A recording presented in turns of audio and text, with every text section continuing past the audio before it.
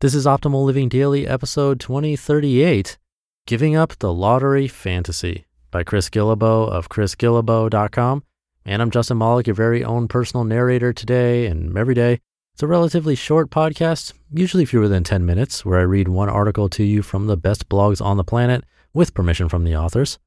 And now let's get right to today's post and start optimizing your life. Giving Up the Lottery Fantasy by Chris Guillebeau of chrisguillebeau.com. Ever play the lottery? If you have, did you spend a few seconds thinking about what it would be like to win when you scratched off that ticket or selected your magic numbers? Don't lie, no one is listening except yourself. Here's my guess. If you ever bought a lottery ticket, of course you thought about winning. You had a secret lottery fantasy like everyone else who has ever paid their $5 to join the pool of potential winners. However, briefly, you thought about what life would be like with that oversized check and all those Powerball millions. Well, I've thought about that before too, but no longer. See, I've decided to let go of that fantasy. I haven't ever really been a big gambler, but I'm taking it a step further.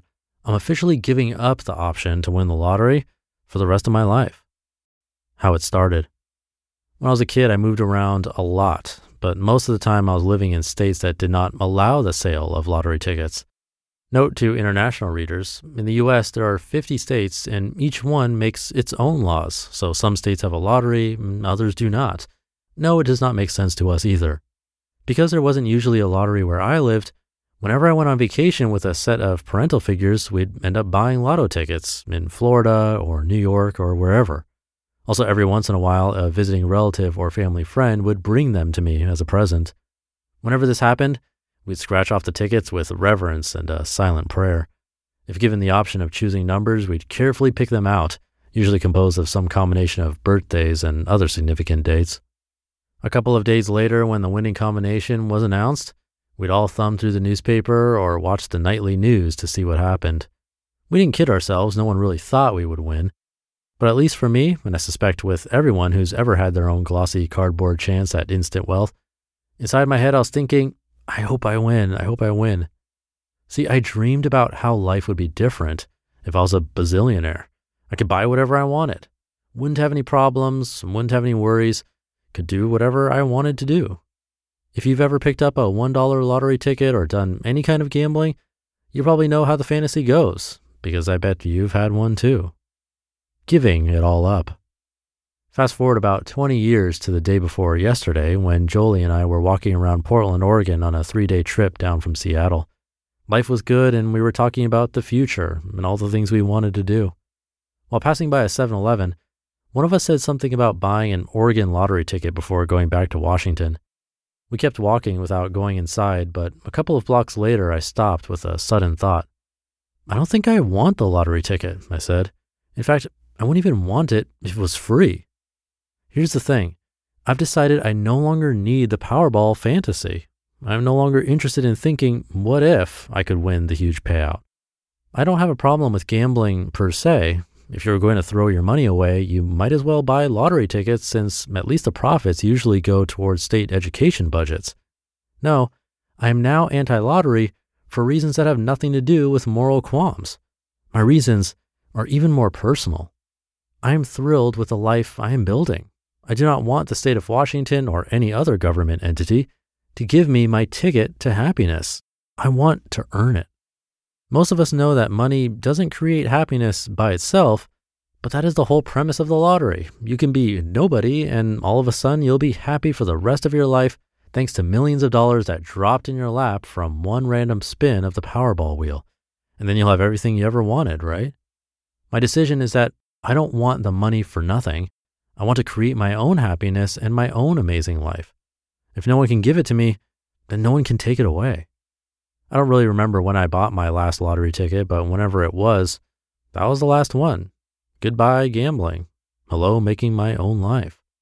By the way, I reserve the right to buy a ticket in a random country somewhere just because it would be pretty funny to win the Vietnamese lottery or something, but otherwise, I'm out.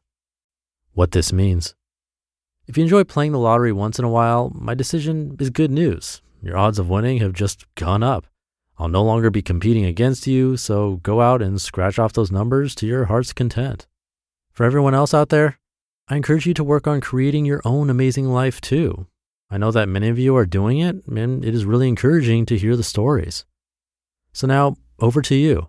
Do you need the lottery fantasy? Do you need the what ifs? How about this one instead?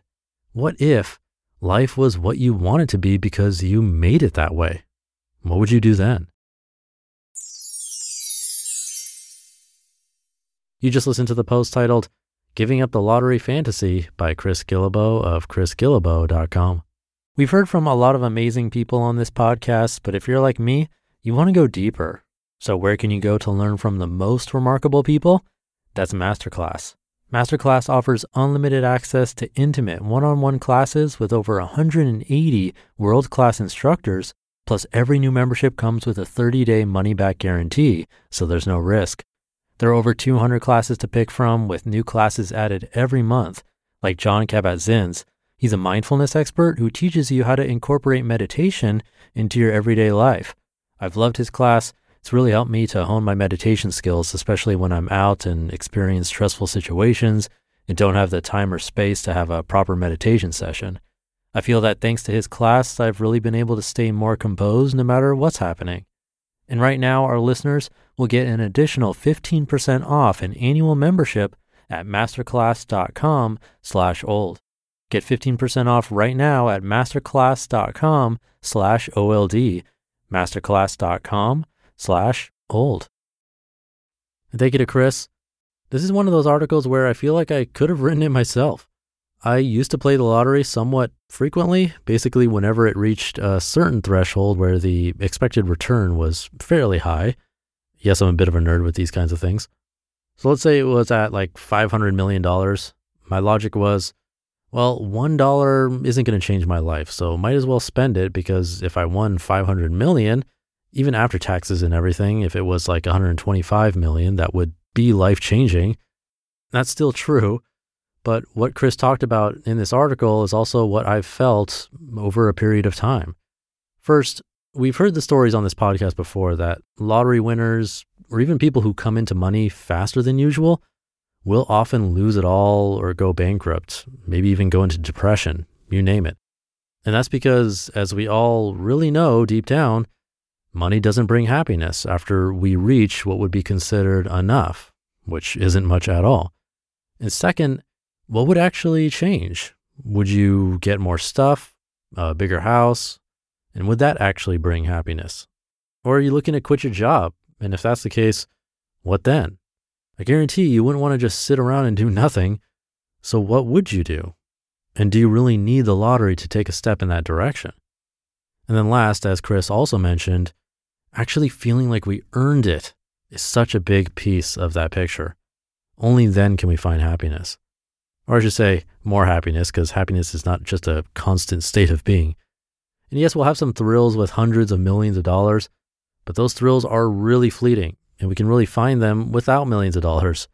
The lasting happiness, we find that through things we talk about on this show, things like love, which we'll visit tomorrow. So with that, have a happy rest of your day. No shaming from me if you still want to buy a lottery ticket, but do think about what would truly change for you and if that would really bring you happiness. Have a great weekend if you're listening in real time, and I'll see you tomorrow as usual, where your optimal life awaits.